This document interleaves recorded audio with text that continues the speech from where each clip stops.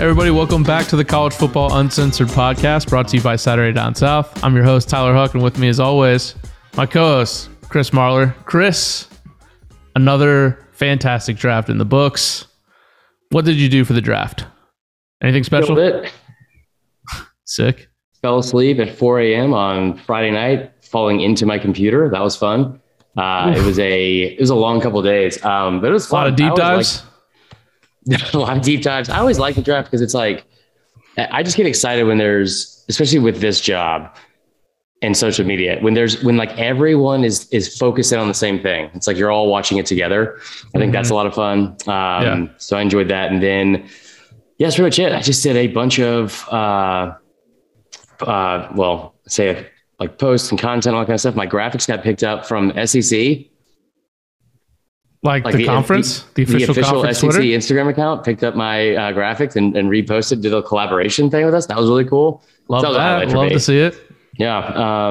That's pretty much it. And then just kind of sat there on Saturday and watched the whole, Georgia Bulldogs draft extravaganza. You sat there all day Saturday and watched all the like 4th through 7th rounds.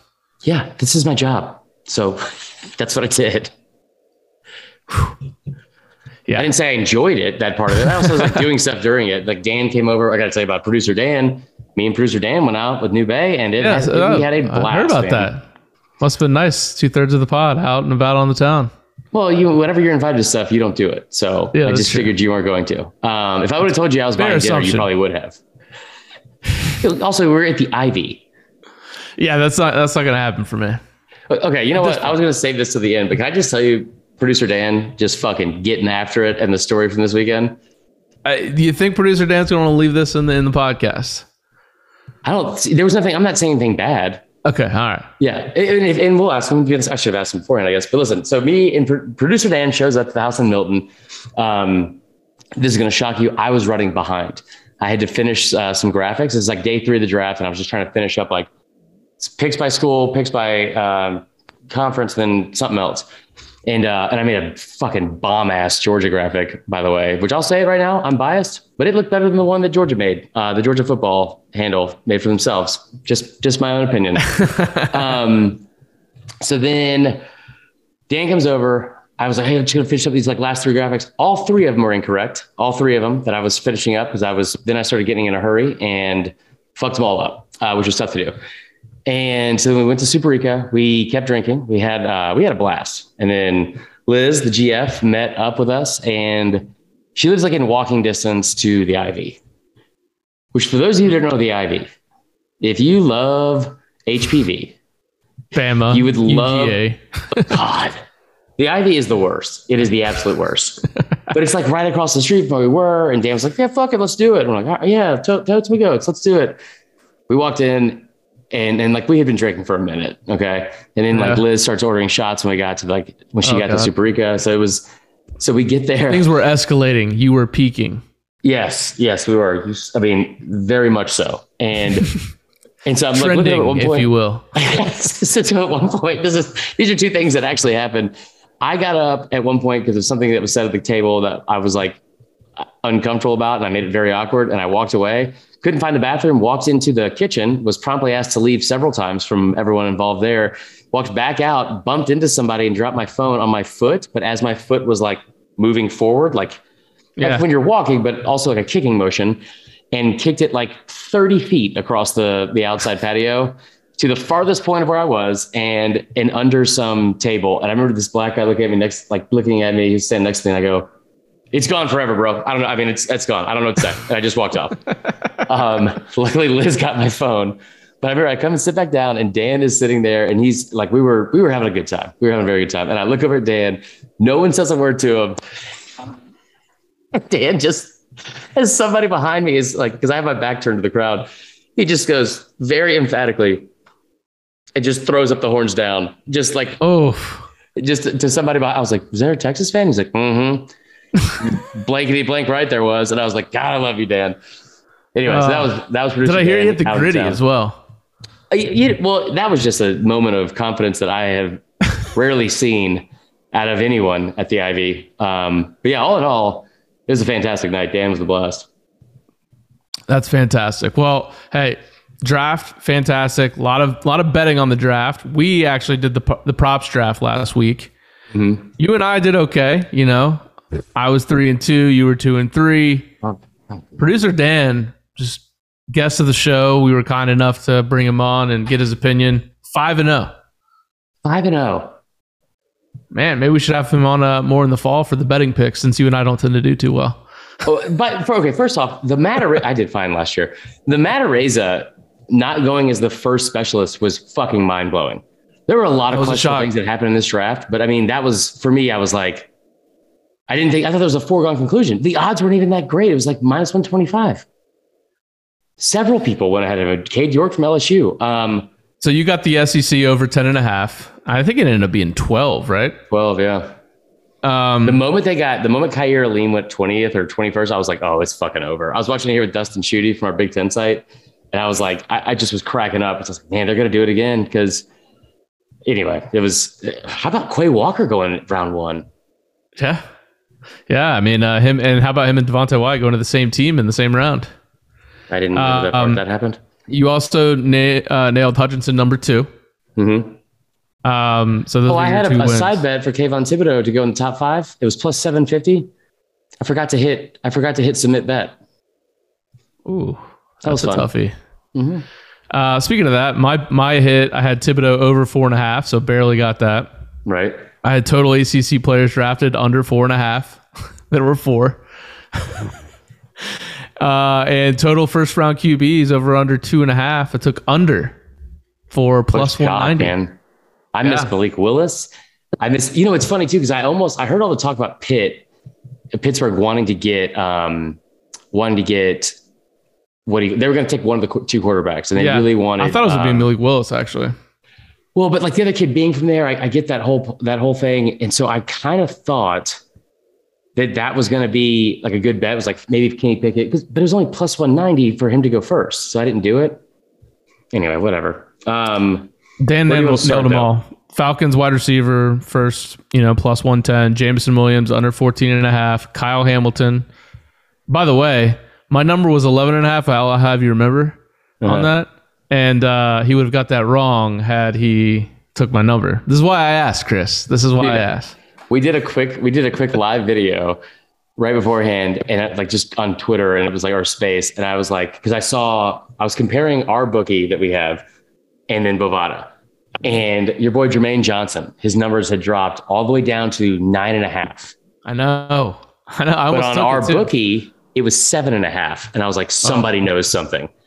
I'm sorry. Our bookie had it at 9.5, and the other, Bovada had it at 7.5. So I was like, somebody knows something. I'm all over. So I hammer it like a $50 bet on Jermaine Johnson, and he goes like 19th. 26th. Crazy. 26th? Yeah. I don't know what happened there. I really don't. There were some shocks in this draft, though, man. I mean, Nakobe Dean going to the 3rd round. I like, yes, he doesn't have prototypical size, but he was the leader of one of the best defenses of all time. I saw some local Atlanta radio people tweet out that there was a rumor that he refused to have surgery on an injury that he has or something like that. But man, to go in the 3rd round, I thought that was a steal. But every time a pick came up, I was like, yeah, this makes sense for him to go here. Just someone else would leave. So any insight? Yeah, it would have been nice instead of the FCS linebacker that played quarterback mostly. So I'm trying. Okay, so that was the ultimate troll from Atlanta to their fans, because we needed a quarterback and we needed a linebacker, and Malik Willis and Nakobe Dean were both available, and they were like, you know what, Montana State. Former quarterback, now linebacker. Like, fuck you, Atlanta. And I wish I had the number in front of me right now. I can't find the tweet, which is shocking because I was tweeting too much this weekend. But I added it up, and I'll put it back up on social media later this weekend, I'm sure. But at one point, because okay, I did a quick deep dive during the day 2 of Falcons picking Georgia players. Before Saturday, when it was rounds 4 through 7, they picked 2 Georgia guys. Before that, through 57 drafts, including the first 4 rounds of 22, they had 7 total players from Georgia they've ever drafted. 7. None of them before the 3rd round. One of them was a kicker. Only two of them were on defense. Just shocked. Just trolling the whole state at all times. So this is now across real quick through two rounds. Be quiet down for a second. Through 2 rounds. Where did Nakobe go? Third round of the Eagles. Okay, so and I'll have to add it up whenever you start bringing up your stuff. But through 2 rounds, there have been 64 total picks, 33 players, 33 defensive players, and 8 total linebackers, and none of them were named Nakobe Dean, which just shocking. Yeah, man, it's that was one of the bigger shocks to me. I mean, I thought there were some interesting moments through the draft. I mean, if you go through some of these picks here, obviously, I thought it ended up being the betting favorite by the end, but I mean, it ends up being pretty shocking that Trayvon Walker's number 1 pick, in general. I tweeted that it was like their 4th best player who just got drafted number 1. I mean, like that's crazy. It makes you nervous that the Jags did this because it seems like they always screw it up. So maybe that's not great for his future. Stingley, again, ended up being the betting favorite to be the 3rd pick. But man, like to not really have played like a real season since 2019, your freshman year, and still be the first corner and go 3 overall is pretty fantastic for him. And it's amazing to me that when you watch the mental gymnastics people do to convince themselves they're right in general, right? But with a guy like Walker, when you're like, oh, you don't need to. He doesn't need to have that kind of experience. Like, he's this great. And then you talk about a guy like, I talked about with Chris Gordy because he told us on the day before round 1, he was like, and I told you about how quickly the numbers moved. He was at 12.5. Like on Vegas had his number at 12.5, and it dropped down to 3.5. But Stingley hasn't put anything really solid on tape since 2019. They were showing his practice footage against Jamar Chase, which by all means is wildly impressive. Yeah. But that we're talking about 2.5 calendar years ago. And it's just funny to me that, like, especially with the draft, the lengths people go to convince themselves that this is what they're seeing is right. Just, I mean, LSU with another highly drafted DB. By the way, saw that Honey Badger went to the Saints today. Didn't love that as a Falcons fan. There's 42. The Jets, man. Sauce Gardner to get their draft with Sauce Gardner, Garrett Wilson, and Jermaine Johnson at 26. I mean, who knows? It's the Jets, so something will probably go wrong. But that you could look back at this draft paired with Zach Wilson last year and think that could be the start of a nice movement for them. If you're Robert Salah, who's like a big defensive guy, to get Sauce Gardner, who a lot of people argued was the best corner in the draft, and then Jermaine Johnson, who we just talked about. I don't know how he fell to 26. There was some late talk about character concerns, and I can tell you that was never an issue when he was at Florida State at all. Right. So, I mean, I know he was a JUCO guy at first, so maybe something way back in the past potentially. But I mean, I think that's going to be an absolute steal for them. I just really do. No Homer side. I mean, he was a Georgia guy too. So, but yeah, I don't know.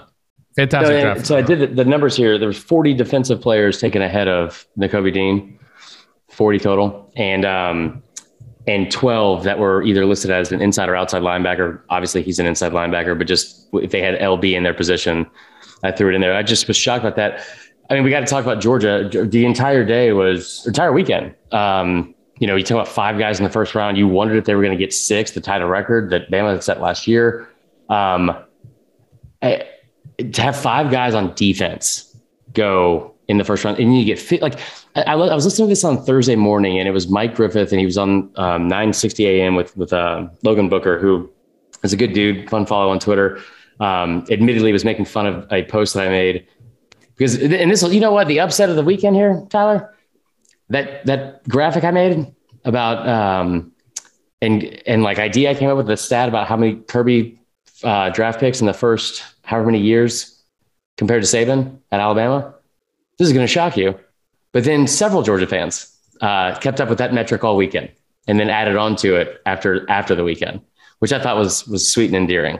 But I mean, Mike Griffith said he thought that they would break LSU's record, had a chance to, and if they did, it would never be broken again. And I was like, man, that's a very confident pick. I don't know if I could see that happening. Like, because that's so many draft picks. Right. And sure enough, they get 15. And then you start talking about just like the numbers of it, man. Like I think I saw on Twitter from Graham Coffey, one of our buddies from the pod, who said that every single player, every draft eligible player from the 2018 recruiting class, I believe it might have been 2019 recruiting class, but I think it was 2018 recruiting class from Georgia was drafted. Every single one. That's insane. That's insane, man. Just incredible. It looks like the dynasty's over for Bama and Kirby's about to start one, right? I mean, well, yeah, for sure. But how about like Bama only had 7 draft picks, which tells me that got a lot coming back.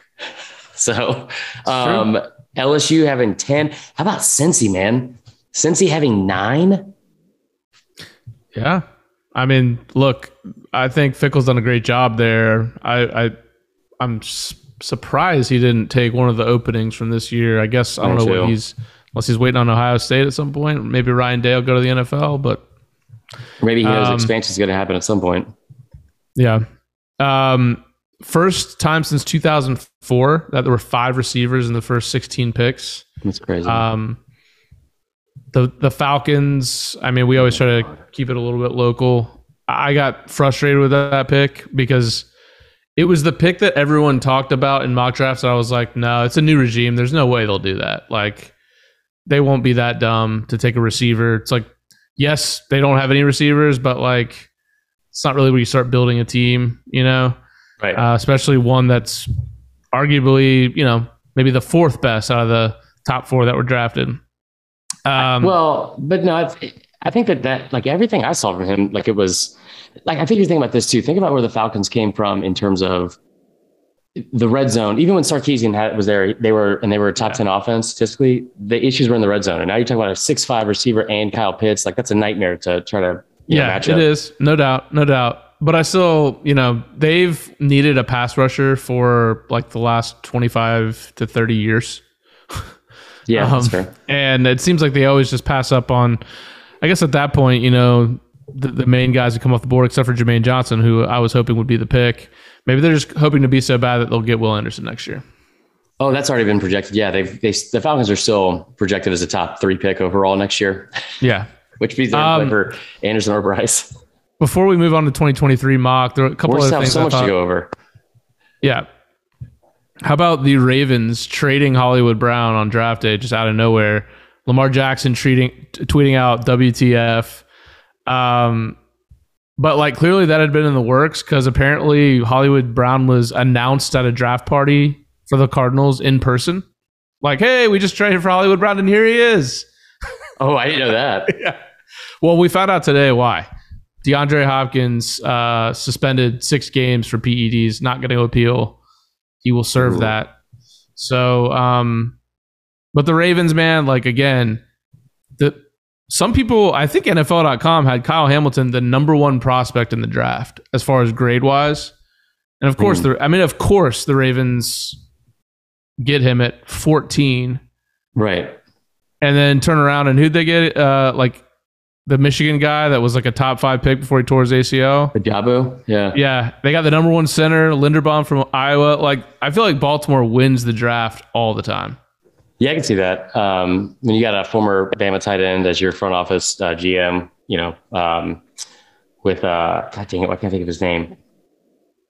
Anyway, I don't even know if he's still there anymore. But I thought Jordan Davis was like a perfect pick for the Ravens, and I think that's why the Eagles drafted up and took him right before the Ravens. I think everyone was like Jordan Davis and the Ravens. It seems like a match made in heaven, just given their history. Getting a safety because you already have Marlon Humphrey, who's been really good for them, and then but like whenever you think of Baltimore, just besides Lamar Jackson, now the stigma's always been not stigma, but I guess like the just the thought of like around that program or franchise has always been defense. And now you're in a division with, I know they're rebuilding some offensive stuff, especially in Pittsburgh. But you have Deshaun Watson in Cleveland. And now you also have Joe Burrow, who went to the Super Bowl in year 2 in Cincy. Like, that's not an ezy division. Yep. I will say the Eagles, I thought, did a great job getting Nakobe and Jordan Davis. And AJ Brown. I mean, that was a hell of a night for them. Yeah. Well, but also like I think it's interesting going in from like college to pros when you talk about having things are different, right? Like you don't come in and you're going to get like the rookie hazing type shit. And you got to realize like you're not like the big man on campus anymore, like all that kind of shit. But those two dudes will come in there and they will change the culture of a locker room and a franchise. Jordan Davis, 1,000%. I don't think you could put Nakobe Dean was the leader of the defense. I mean, I felt Nakobe Dean was the leader of that defense. So like he was, and now you have a chip on his shoulder. Like, oh man, have fun. Yeah. Jordan Davis, I still wonder why he wasn't considered to be like a lock to be a higher pick than he was, even at 13, because that guy's different. He's huge and he ran so fast and he had production when he played just because he didn't have a huge stats. I mean, nobody on the Georgia D-line did. Dude, it wasn't even until he went to the combine that he was a projected first rounder for the most part. Think about that. There was so many things that happened, I think, over the weekend in general that were interesting. Like a lot of it was a big surprise, I thought, like for a lot of teams. Like, I mean, Malik Willis dropping that far. The Falcons taking Desmond Ridder, like we talked about. But all in all, the SEC dominates the draft again. You have the most first round picks for the 11th time in 12 years with 65. You tie your own record that you set, which I thought was funny because I was going through all that stuff before the draft and I was like, all right, which conference had the most? And it was like the SEC, the top 4 times. So they tied that record and they had 60 going into the 7th round and ended up with only 65. So they could have probably done more damage even than that. 13 of the 14 teams in the SEC had a draft pick, rivaled really only to the Big Ten, who I think might have had they might have had all 14. I'm not sure if Northwestern had one or not. But just looking at like just the laundry list of accolades here, 7 different teams in the first round had a draft pick that's half the league, had a first rounder. They have 50 top 10 picks in 2009, 56 in 2007. That's more than double of like the next closest. It just absolute dominance from start to finish. The Big 12 having 0 picks in the first round for the second year in a row, which is bad. That is bad. And then you take a look at like the records that Georgia set. Again, 15 total picks is the most in a 7-round draft history. 7 of those were taken off the defense, and I mean 7 players. I mean, I don't think it's in question that this is the best defense of all time anymore. And I know if you would have told me that the year before the year started, and I was very adamant about arguing that 2011 Bama defense, and statistically they had a better year. But when you look at draft picks, you look at like just overall scope of everything they were able to do. I mean, my God, it just didn't stop. And then hold on here. You have Alabama had another first rounder. It didn't have that many draft picks, which was very surprising. Josh Jobe was a guy that got picked up. Slade Bolden left early and didn't get picked up. That was surprising to me. Very surprising.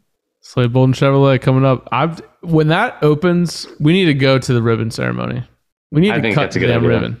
He's not going to have me invited there because I'm still talking shit about him on Saturday night into the wee hours of the morning. But somebody was like saying, see, there needs to be a rule. There needs to be a rule that like if you leave early and don't get drafted, you can come back about Slade. And I was like, no, we do not want Slade Bolden back. Like, what are we talking about?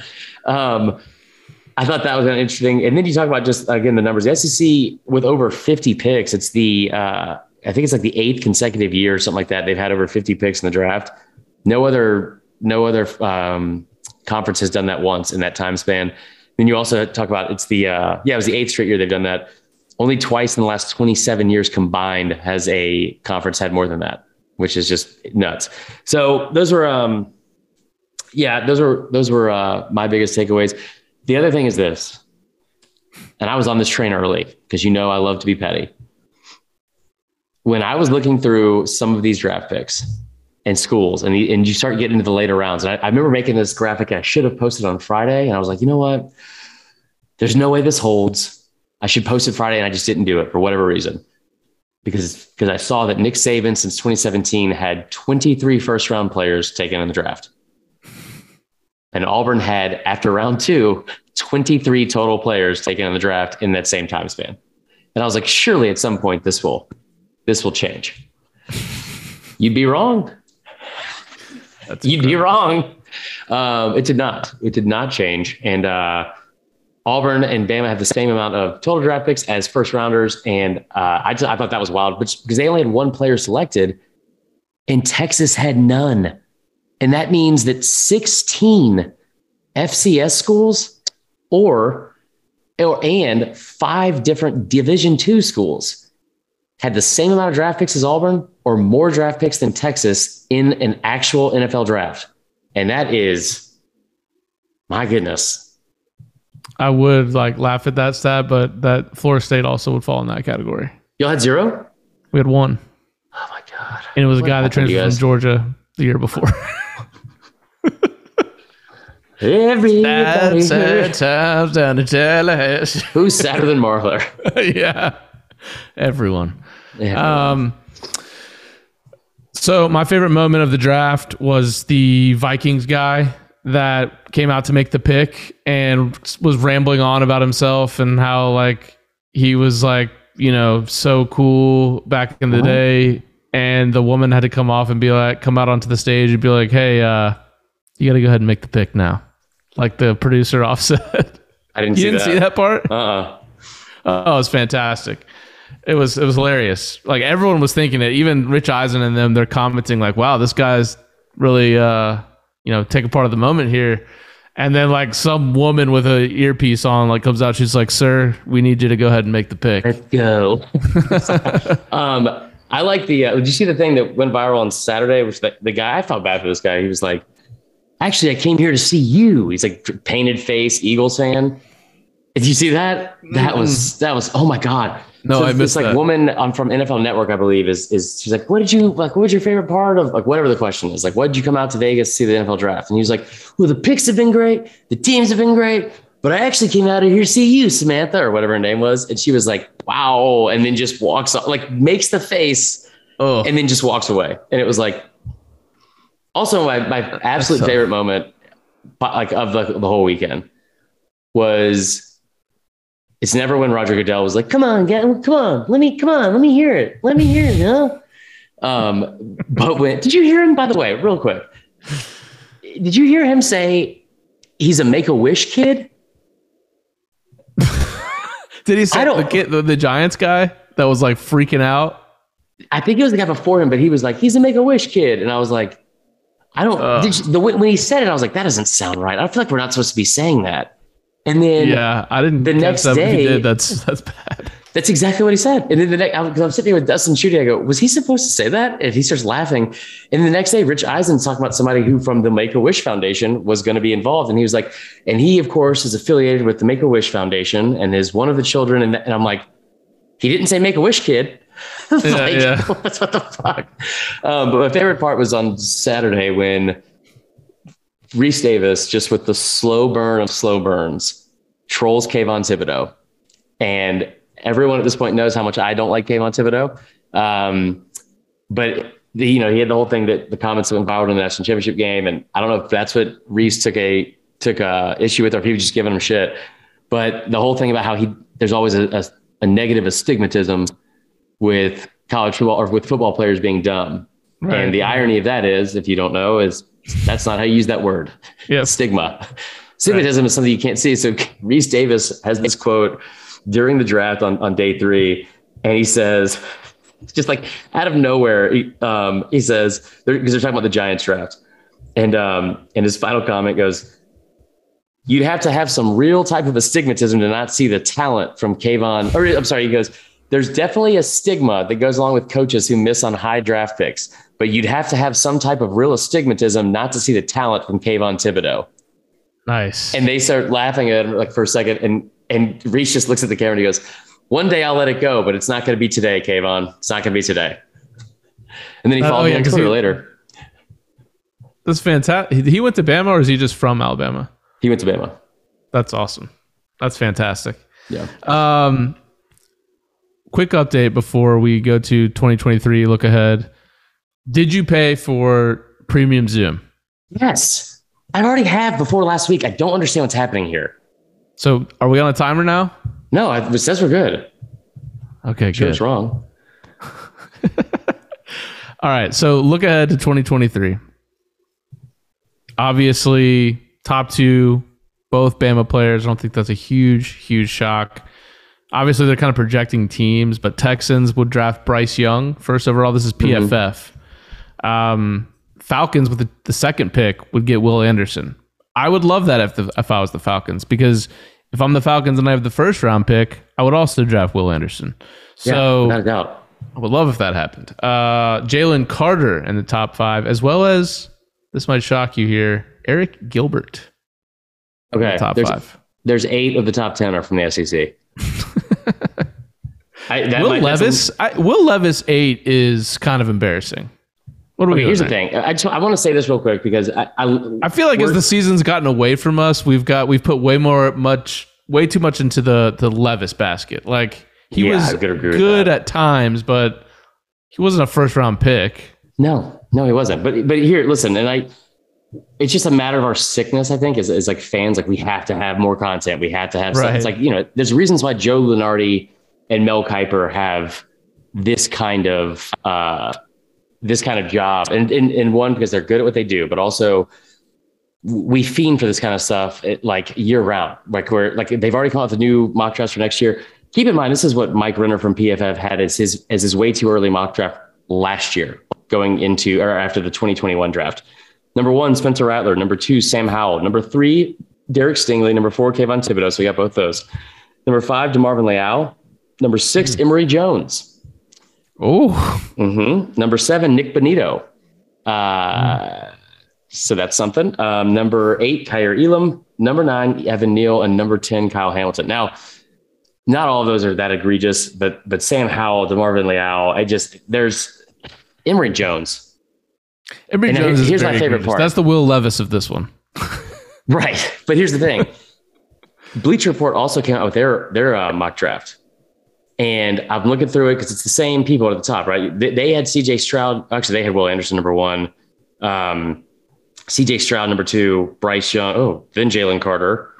Then Bryce Young going to the Lions, where his career can die before it ever began. And you keep looking. You have the receiver from. They have Will Levis at number 6 too.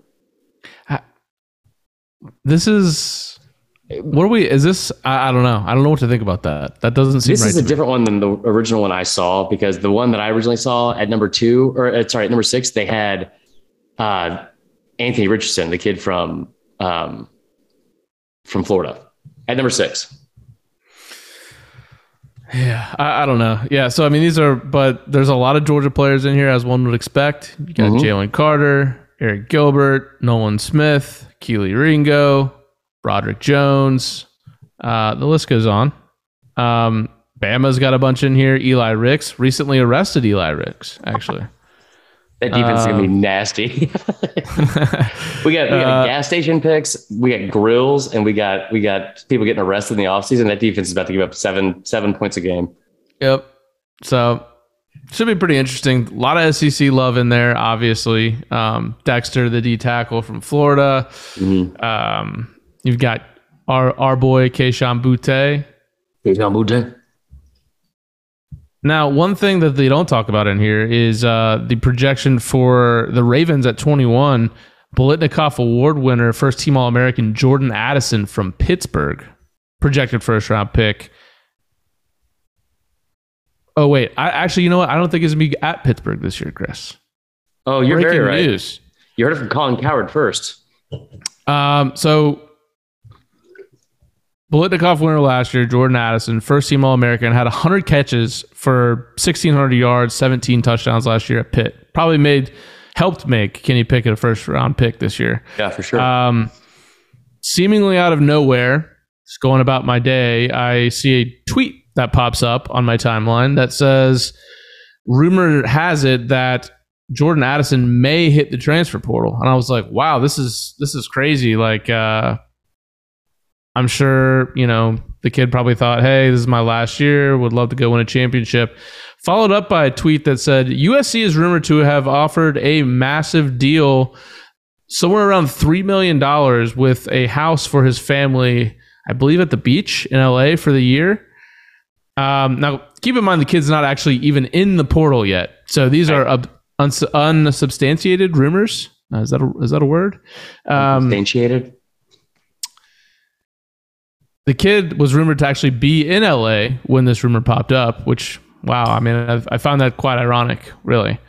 So wanted to get your thoughts on this story. Apparently, the coach of Pitt, Pat Narduzzi, supposedly has called Lincoln Riley multiple times, basically gave him a piece of his mind, criticizing him essentially of tampering. What happened? Which is illegal.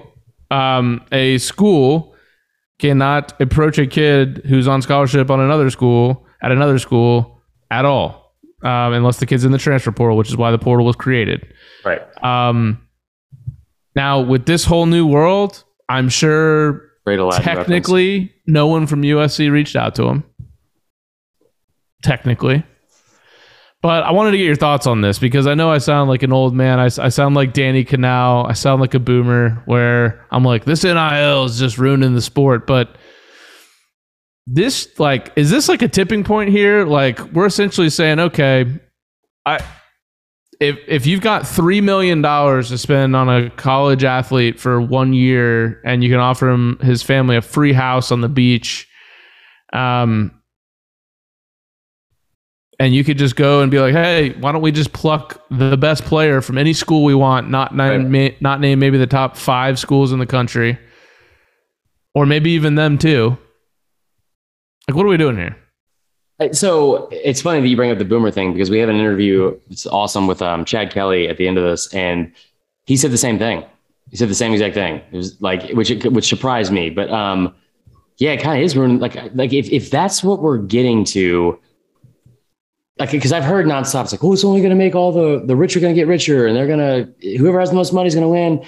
And you sit there and you want to think to yourself, like, all right, we've heard all of this negative stuff from people about college football for years. Like, if we expand the playoff, this will happen. If we let people transfer, this will happen. And all of us sat there listening to Mark Emmert and the NCAA and all that kind of shit, just kind of take. And we kind of thought, like, no, you know what? Fuck it. Like, and I've said over and over, I thought it was hilarious. This is the end result. And this is the end result. When you have a corporation, not a corporation, but an organization that's been as fucking awful and hands off and selfish and backwards with how they've run something, like you've run something at the detriment and at the advantage, or I guess disadvantage, of your main person or group involved in the product. You've run an entire business off of, you know what, this thing worked. Not like, it wasn't like you were fucking barely, like your margins were razor thin that you needed to like make sure they were free labor. Right. You're talking about getting $920 million in a 3-week span during March Madness. But now this is what you get when you take your fucking ball and go home because you don't want to play anymore because of the situation you fucking created, NCAA. Right. And that's where we are. And I kept thinking that this kind of thing was not going to happen though. Like it might be kind of bad, but it's not going to be the highest bidder. You're still going to have kids go elsewhere. And out of high school with the recruiting, that still may be because you're going to have people that aren't. What you're going to end up having is like an egregious overreach for players who are ranked highly that are not going to pan out because of your NIL collective, or you're going to have, kids that are overlooked because they aren't like highly rated from the recruiting services. And if you don't think this is also going to benefit the recruiting services by where you rank people, you're wrong. The amount of money they're going to like the kind of corruption that could come from something like that is kind of scary to think about too. But yeah, man, I think that like when you're talking about now the people that are producing, and it's cool to see kids get a better opportunity and a big opportunity after they produce and go to a bigger school. Like, some of these like D2 FCS people that are going, the SEC, but this isn't that. And This is really bad if this is what it's going to turn into. And you're going to get a lot of people that I think I'll be totally honest. I follow a lot of college football writers who are like, see, this is exactly how it should be. I mean, these kids have needed to get paid for years, and this has been happening behind the scenes. So this is just happening in daylight now. Like, this is no big deal. There's nothing different. It's just in the spotlight now. I think that those people are having that thought because they don't want to admit that the sport that they cover for a living is totally changing, probably for the worse, unless something can step in. But we've already found out that the NCAA essentially has no power at this point. No. So this whole rule of like, oh, well, you have to be in the portal by May 1st. Who's fucking gonna execute that? Like, if I'm a player, Wasn't the portal? Didn't that happen today? That happened May 1st. Yeah, May 1st was the last day you could get in the portal. So today, supposedly, you can't be in the portal. Now there will be names coming out because apparently you can have up to 48 hours before your name actually hits the portal after you tell your school that you want to be in it. But who's actually enforcing me if I'm a student athlete and I say on May 5th that I would rather be at a different school, I don't feel comfortable here, I want to hit the portal? Who's enforcing that? I don't know. The NCAA is not even around anymore. Mark Emmert, newsflash, he just retired. He doesn't want to be a part of this anymore. Oh, fucking God. I just worry that if some like knight in shining armor doesn't come and be like, here, this is how we're going to fix it so everyone wins, and it's not a complete clusterfuck. It's going down such a bad path so fast that I don't even know, like something has to happen fast, in my opinion, honestly. Yeah, I don't think you're wrong too. And I think that's part, I can sit here until I'm blue in the face and tell everyone why it happened and how it's the NCAA's fault and all that shit. But at some point, you got to find a fucking solution. And I don't like, that's been the worst part is like, you hear Josh Pate talk about it. And I honestly, I don't know how smart of a person Josh Pate is. He's always come off as a really like smart dude. And I think being in charge of something this big is so difficult because like every decision is not going to make everyone happy. Right. And there's especially with what's at play, which is essentially you've got student athletes. I mean, we've talked about it for years. Like, how do you fairly compensate everyone? And how does it work when it's supposed to be an amateur sport and there's student athletes, but we all know that school is basically secondary for a lot of these athletes, it doesn't matter the sport.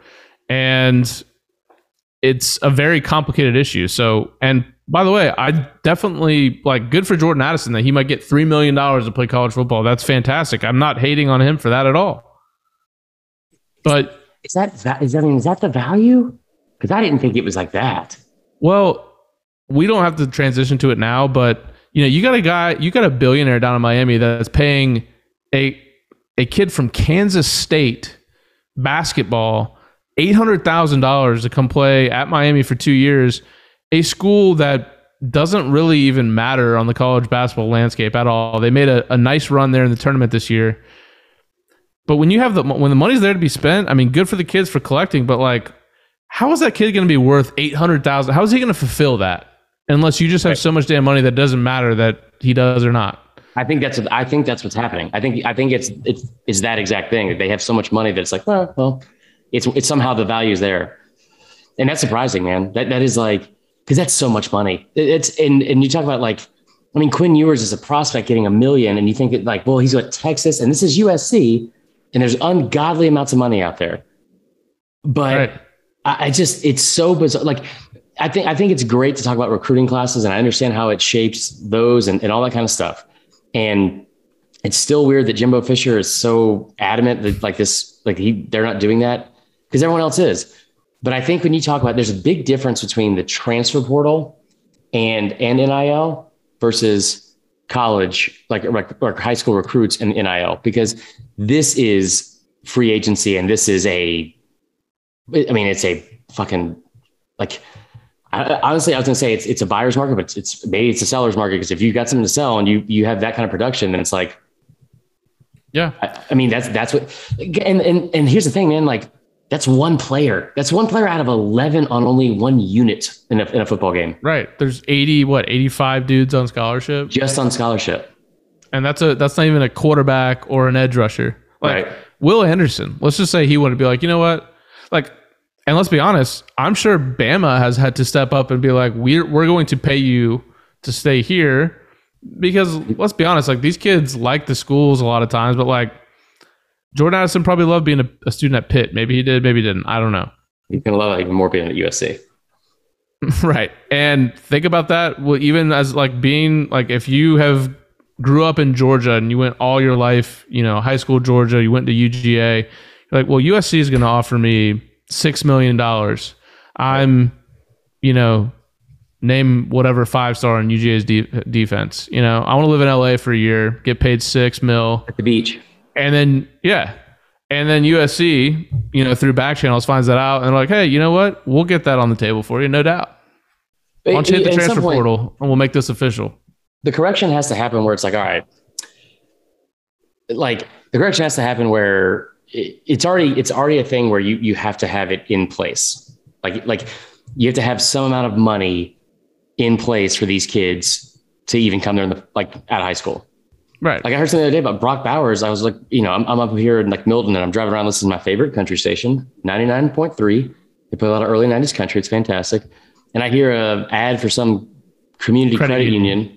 For Brock Bowers. And it was like, oh, okay. Well, I mean, good for Brock Bowers. And then you start thinking, it's like, hold on a second. Like that's just one player. He's one of the best players and had one of the best years out of anyone on that team. But like a credit union's not going to be giving you the amount of money you need if you're like a recruit coming into a place like Georgia. And I tell you, the places this is going to impact, I don't want to say the most, but possibly the most, when you talk about a roster standpoint and like if it kind of takes away from the incentive for coaches to tell, what do you call it? Walk-ons, like how hard they need to be working. And then also it takes away from the incentive from coaches to even watch like walk-ons and like, give them a shot because yeah, sure. It'd be great. Like this kid probably earned it, man. Like think about how hard this person worked and all that kind of shit. And then you're like, but if he starts over a kid that we're paying this amount of money to, and this investment into, especially if that investment has any kind of ties to like the back end of like, hey, we're going to pay you this amount until it's time for you to go to NFL. And like, so if you're getting like, some kind of reimbursement on that or return on your investment and the kid's not getting any tape for the NFL because of a walk-on, there's just so many problems with it. They need to figure out a way. I think what you have to do is take away the transferring without penalty. Well, the other thing too, yeah, there's got to be something there for sure. But like also, who's helping these kids make these decisions? They're 18, 19 years old. I know when I was 18, 19 years old, I mean, if you just put money in front of me, I'd be like, yeah, choose that. I'll do that. Yep. All day. And I wouldn't have known what the hell to do about taxes, what I should, like, I would just spend the money. I wouldn't have known what to do. Yeah. That's so stupid on you. I would never do that.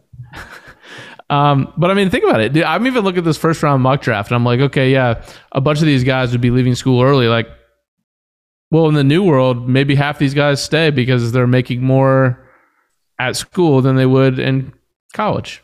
Right.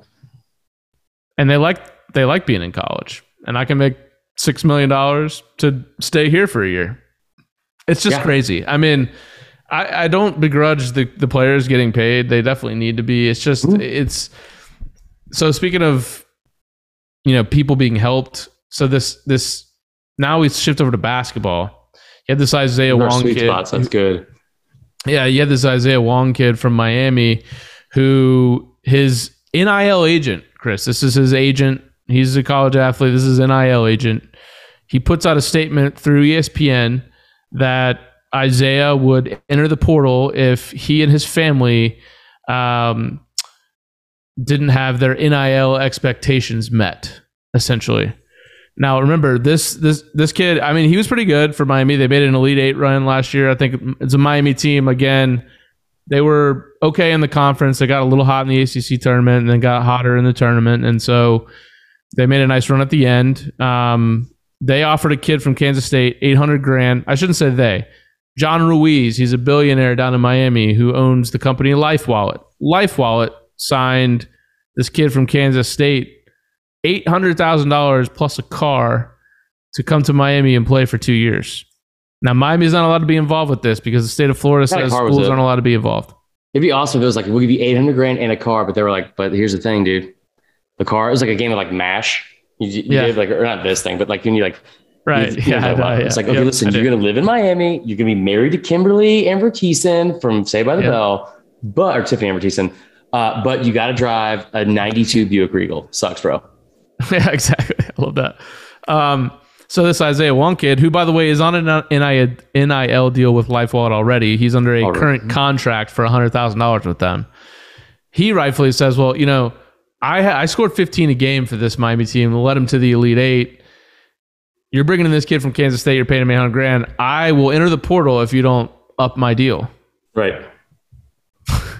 John Ruiz then goes to Twitter and he's like, we don't negotiate with our contract. I mean, this shit is wild. And then this Saturday, Isaiah Wong comes out and he posted it on Instagram that my recent statements were not, basically people don't reflect my views for me.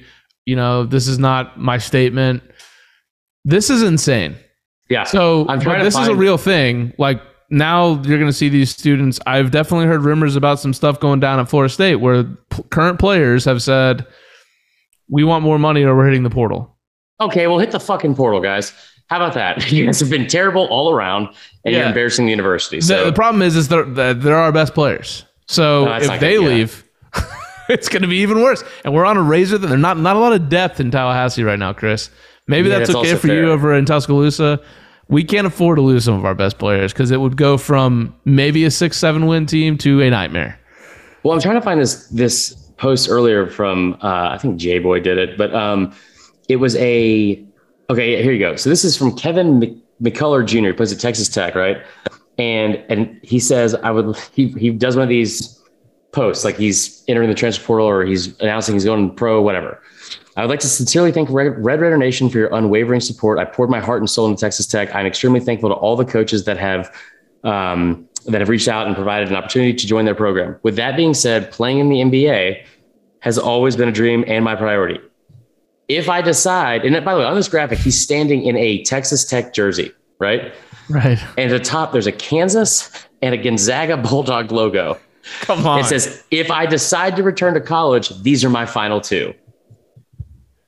It's just like, what do you do with that? Like, here's the thing, dude. I appreciate everybody. And I feel like that's so confusing. I feel like I dated that person. That is something else. So it's a new world. We're going to have to get used to it. It's not going to be changing anytime soon. No. So it worries me though, Chris. I mean, we've talked about this. And I get really worried that the best coaches in the game of college football will say, I just can't deal with this. Like, it is a million times easier to be an NFL head coach at this point. And if you're a bright mind, you either deal with all this shit, you get paid very well, especially if you're in the SEC. But you also get paid well in the NFL.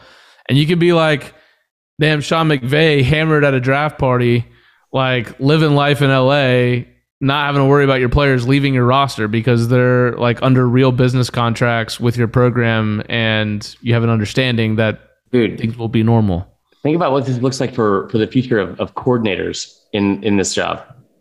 Like, you're talking about a coordinator that is like, that maybe, a kid that doesn't want to fucking, doesn't want to have to recruit. And because of how extensive it is and how it never stops and all that kind of stuff. And then lo and behold, that guy ends up becoming the players he's signing end up making more than him. I mean, that's tough. We got to wrap it up though. Dan's gonna get pissed. Okay. One last thing. I don't think either one of us will be sad about this, but the saying adapt or die. Yeah. This new world of college football, you know what program's gonna be ruined by this? Who? Clemson. We have that out. They've already refused to take transfers. Dabo's doubled down on that, and he's already like, if players start getting paid, that's when I'm gonna be out of here. He's gonna be gone from Clemson within 2 years if it doesn't change from what it's doing right now. I don't see him go to the NFL. No, I don't either. Like, he'll literally retire and become a preacher. Yeah, that's great for him. That's fair. Anyways, no, I think that's interesting times quick, though. Before we called we end the episode, because we do have an interview with Chad Kelly after this. But I have a question for you, because I saw this and there's some incredible footage we got from our buddy Chris Gordy and our buddy Mickey Sheremy from this past weekend in Baton Rouge. So this weekend you had what was it? Garth Brooks played Baton Rouge. He played Death Valley and put on a concert there. Fantastic. It seemed like there was like have you ever been to a Garth Brooks concert? I saw him here in Atlanta. And I remember going to pee because the acoustics were so bad. And I went to a pee and the line was like outrageous. And it's because people were listening to it in the bathroom because for whatever reason, the acoustics in there were better than the acoustics out in the open air. Yeah, that was the first concert, I believe, ever in the Mercedes-Benz. They did not have that figured out yet. Yeah. I was there too, though. But still fun as shit. The atmosphere is the Giant sing-along. I mean, he's an incredible performer. Terrible baseball player. Incredible performer. But I will say that when it looked like it was full, which is 100,000 people plus the field. And there were some people saying it was like 115,000, 110. I don't know what it was. I saw in 2002, I saw Leonard Skinner on the quad in Tuscaloosa, Alabama. This is the story I told before that I'm still not over, that we had to leave during Freebird as it started because my dad forgot our tickets at home and made my stepmom drive home to go get them. Nice. Yep. Still not over that. But I ask you, what is your dream scenario concert? Don't say Luke Bryan anywhere. Son of a bit. I was going to say Ohio State, Luke Bryan. I'll quit the show. I'll fire you right now. Herbstreit. No, but what would be your dream college football concert combination? I mean, damn. This wouldn't be my dream, but I think it would be fantastic. And this would obviously have to be a dream because he's dead. But how about Tom Petty at the Swamp? That'd be sick, yeah. What about Joe Biden at Auburn? Just singing Old McDonald on repeat at that Cal College down the road. How about that? Gotta go. Obviously, Pitbull, Miami. Well, okay, let's get the fuck out of here. All right, I'll see you later. Thanks for listening, everybody. All right, so we are now joined by a very special guest. It's a person I never thought I would want to talk to after the 2015 Alabama Ole Miss game, but I'm glad you're here, man. And it comes off as this, too. You were Mr. Irrelevant in 2017, but swag is always relevant. So first off, how are you doing, Chad Kelly? I'm doing awesome. I appreciate you having me on. Of course, man. Welcome in. Listen, draft is this weekend. You've been through that whole process. It's fun. It's got ups and downs, all that kind of stuff. You kind of went through it in a different way because you were coming off injury and all that kind of stuff. But what was it like hearing your name called, and what was the draft process like in general? It was very intriguing. It was a long wait, like you said. And, it's kind of wild how the whole thing works, because if you go with a certain agency, a certain agent, they will get you drafted higher. That is a fact. I think the whole aspect of it is all, it's for show, right? Mm-hmm. And so, we're talking right now, but a lot of those guys that are first round draft picks, I mean, they get a lot of chances because how many viewers tune in for draft night, right? Right. So, they want to repay those guys as much as they can. And, I think it's an amazing, amazing experience just to get drafted. Everybody's so excited. And, obviously I was super thankful for the Broncos drafting me. And, having those injuries, I don't know if I would have ended up in Denver as well. Right. Next question here. I don't know if this is something people know about you, is you were a 5-time national champion. Once in JUCO, 4 times in punt, pass, and kick. Sure. Had no idea.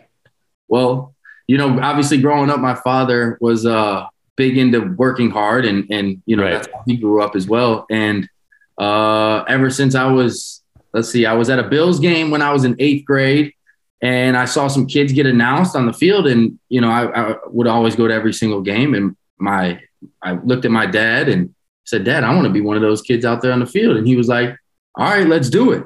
And he was like, "I think your uncle did it." And so, ever since that day, there wasn't a day that I missed for, 8 years that I was literally training every single day, rain, sleet, snow, shine. Right. I was still out there training, whether it was throwing, passing, or kicking, or pump, pass, and kicking, obviously. And, it paid off. It really did.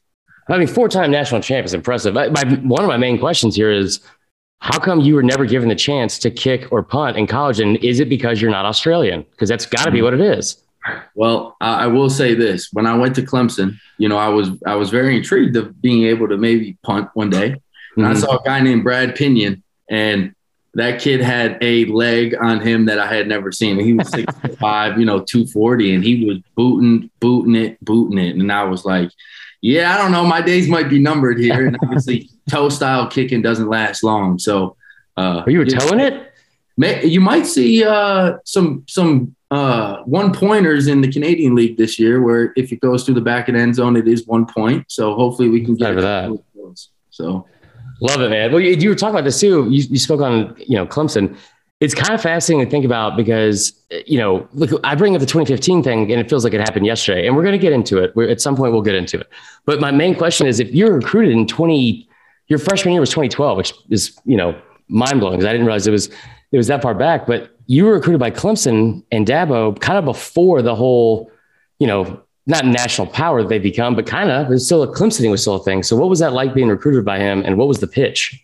Well, the pitch was that you were going to have a chance to start as a true freshman. And, going to Alabama, Nick Saban said that I haven't started a true freshman at quarterback ever. Right. And that was true until I think Jalen Hurts got there. And so, I had the Florida States, and it was me and Jameis that they offered. And, that was that. And obviously I had a few more other schools. And, I think the biggest thing was you look at Clemson, their offense, they had Martavius Bryant, they had DeAndre Hopkins, they had Sammy Watkins, Sharon Peak, Adam Humphreys, Andre Ellington. Peak, man. People forget about that dude. That dude was real good. I mean, they had so many guys. And, if you're a quarterback, who doesn't want to play with the best wide receivers, right? And so I think that was kind of like a deciding factor where the guy was like, hey, I might be not running, a true pro style offense. And that's what we kind of were going back and forth on was, hey, do you want to go to Florida State and play in a pro style offense, or do you want to play in a spread and win a Heisman and national championship? Yeah. Which Florida State won, I think, 2 national championships during my time at Clemson. And, I think that both would have been very good options, but, it is what it is. But I definitely learned a lot and knew I knew the nuances of how to play in a spread offense more than, We talked about this a little bit off air, but I mean, you're a smart dude, man. You're a smart dude. Maybe sometimes they get lost on things just because the way that media is, the way that stories are, the way that fans are, all that kind of shit. But when you talk about just from like a cerebral standpoint, like football IQ, now we're going to talk about 2015, the September 19th, 2015. You did something that no other quarterback in the history of Ole Miss football has ever done. And that's beat Alabama consecutive seasons there going into that second year. I know Bo Wallace was there before, but winning that second one and winning it in Tuscaloosa, 9 p.m. start. I mean, hostile environment. What was game week like in the prep leading up to it? And when did you know it was over? Well, the game's never over until the very last snap. Let's just say that.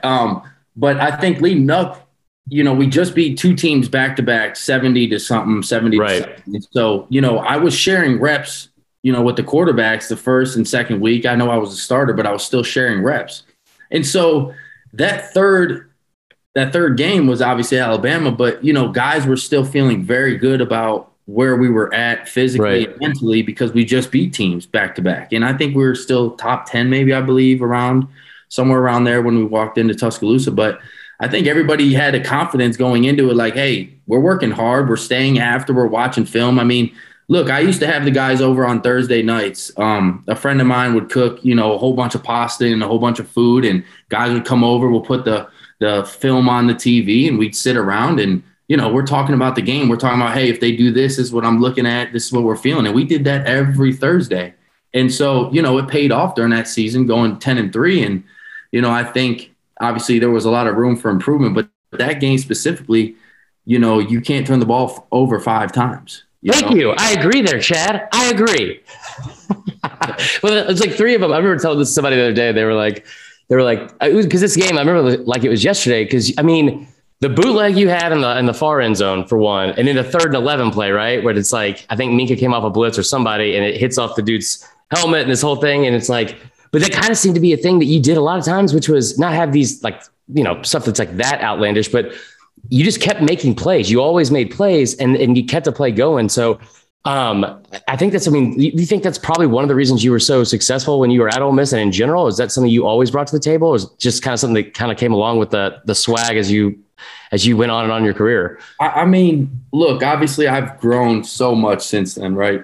Right. I understand what the weaknesses are. I understand what it means for a 3-carry defense. I understand what it means to play a Houston 4. I understand what cover 0 is. And back then I really didn't understand, honestly, because Right. I didn't see a lot of that in JUCO, and I wasn't out there enough in Clemson to understand it. So that was really my third game in big college football. But, the first 2 teams were able to run, generic plays and just run by everybody. So when we got to that game, really it was all about just taking care of the football, right? And not making a bad play worse. But, on the 3rd and 2 and, you're going to shoot it out there before the snap and, snap goes high and you throw it out there. And, if you're living well, things like that happen. And, something kind of funny, just because obviously you're a Bama fan, but a couple of weeks ago, I was talking to Nick Saban at the coaches clinic in Tuscaloosa, and he was joking around saying, "Man, I swear you were across the line on that one touchdown." And I thought it was so funny that he obviously remembered, and we shared some other words, and it was pretty cool that he obviously remembered, and his eyes lit up when I was just telling him how to defend the RPOs, man. We talked about it all the time. And, there's only one way that you can defend an RPO. Well, there's 2 on the offensive line, but also with the defensive line and then safeties. So that's for another time. If anybody, watching needs to know how to defend the RPO. Yeah. Tell us that real, because you brought up Houston 4. I had no idea what any of that was. So I'm glad you were here for that. No, but kind of speaking on that, and this isn't like a somber thing, because when I look back at the time Chad Kelly had in college or in general as just like an athlete, man, I feel like you've traveled around so much, you've been all over the place, you had so many successes at so many different places. What do you think your legacy, whether it be in the SEC or in general, is or should be? Because like I said, I think there is a big misperception of you in general. And I'll tell you what, we talk about this when you look at NIL stuff now, right? Think about having to explain some of these stories, these NIL stories, to players back in the day, like when you have like a Johnny Manziel or an AJ Green getting suspended for 4 games for autographs and making like $800, you know what I mean? And now you're talking about these kids making $3 million to go from Pitt to USC. What do you think your legacy is or should be? Let's stop it right there. Before the NIL deal, you're letting kids transfer without any penalty to any school. I did it the hard way. I could have said, Dabo Swinney, hey, I'm transferring. I'll see you. I'm going into the portal. No, I got an argument with him, and I had to sit out a year, and he put a stop where I couldn't go to an ACC program or I couldn't go to South Carolina. So, the whole time and the next day I get, or not even the next day, that day, I get message from Hugh Freeze that said, hey, go to East Mississippi and then you're coming to our school. And so the whole time I knew about it the whole way through. Right. If I go to East Mississippi, I'm going to Ole Miss. And so I think that's where it needs to change. NIL, look, whoever has more money is going to win, right? I mean, yeah, you still need good coaches, but essentially, you can go out and get exactly the player that you want with whatever type of money you got. So, I think I mean, the money is ruling college football now. It really is. It really is. You think that, that is a good way to put it. And I never even knew about the South Carolina part. And this is just kind of, off the cuff now since you just brought that up. But where would you, if you would have had the same rules that are in place now, and I don't mean NIL stuff, I mean just without the transfer penalty, where would you have gone? Would you have gone to South Carolina? I mean, I was more than happy to play Clemson once a year. I mean, I don't know where I would have went. You really got Spurrier there too at that time. Yeah, he was. And, they had they were going through a quarterback deal. Connor Shaw was there. And then when I left Clemson, it was Dylan Thompson, I believe, or same person basically. Yeah. Like that. So there was obviously room to play. Mm-hmm. And, you never know where you could have went. Like I said, you go in the portal, next thing you know, you're getting calls from 10, 20 different people. And, I was thankful that I had 25, 30 offers coming out of high school. And, Tom Luganbill told me specifically when I was at Elite 11, he said, if you didn't get in trouble your 9th and 10th grade year, you would have been the number 1 quarterback. And that's the same class as Jameis and all. Right. And if we go up and let's pull up to 2011, 2012, I think it would be 2011 because it was before Under Armour game. Let's pull up those statistics. Let's pull up that deal. You're not going to find pulling it up right now. Highlights. You're not going to find me in those highlights. I threw for the most yards anybody has in a game, and I still did it on a bum ankle. Bro, I'm looking at these other quarterbacks right now too, and I forgot about this. Is what would have been the 2012 class, right? It would have been 2012. Yeah, but you did it before you graduated, so it was really 2011, or was it 2012? I don't know. I think it would have been the 2012. January 1st of 2012. Right. Hold on one second. I didn't mean. I mean, you're a passionate guy too, man. I get this Jameson, Gunnar Keel, Connor Brewer. Oh, man. Yeah, Chad Kelly. So see, and it's crazy too, because like I think there's one thing I think we could all agree in society is that we need to really hang on to things that happened in 9th and 10th grade more. You know what I mean? I think that's if there's anything that I know about this life, I think that like that's the mark of a person nowadays. It's 9th and 10th grade when you're 15 years old. Right. I'm kidding, obviously. All right. Dude, this has been great. Let me get you out of here on a quick game we call 2-minute drill, a rapid fire game. And it's just like I said, rapid fire questions. We got between 5 and 8 of these, and we'll put some 2 minutes on the clock, and you're ready to go. Perfect. All right. First question: what SEC fan base is most like Bills Mafia? Ooh, Ole Miss. I don't know if I agree with that. I like the answer. I know you got to say it. That's fine. That's fine. We'll give you points. They drink heavy. That's also fair. All right. Bud Light or Labatt Blue? Bud Light. What? I did not expect that. All right, we'll give you some points on that. What's your go-to show to binge watch on TV if you have time to watch TV? Narcos. Ooh, it's deep. Have you seen Ozark? They just came out with the new season of Ozark today. Yes, I gotta watch it. It is. I do like Ozark. Yep. Are you caught up on it? Because it was pretty dark last time. It was. I haven't seen the new season. I will watch that. I do gotta watch that. All right, fair enough. Okay, on a scale of 1 to 69, how creepy is Landshark Tony from Ole Miss? Is that why you left? Landshark Tony. I don't know. That's the new mascot. Oh, shout out to Ben Craddock. He knows what he's doing. Okay, fair enough. The answer was 69 for sure. The answer is always 69. Finish this question or this sentence for us.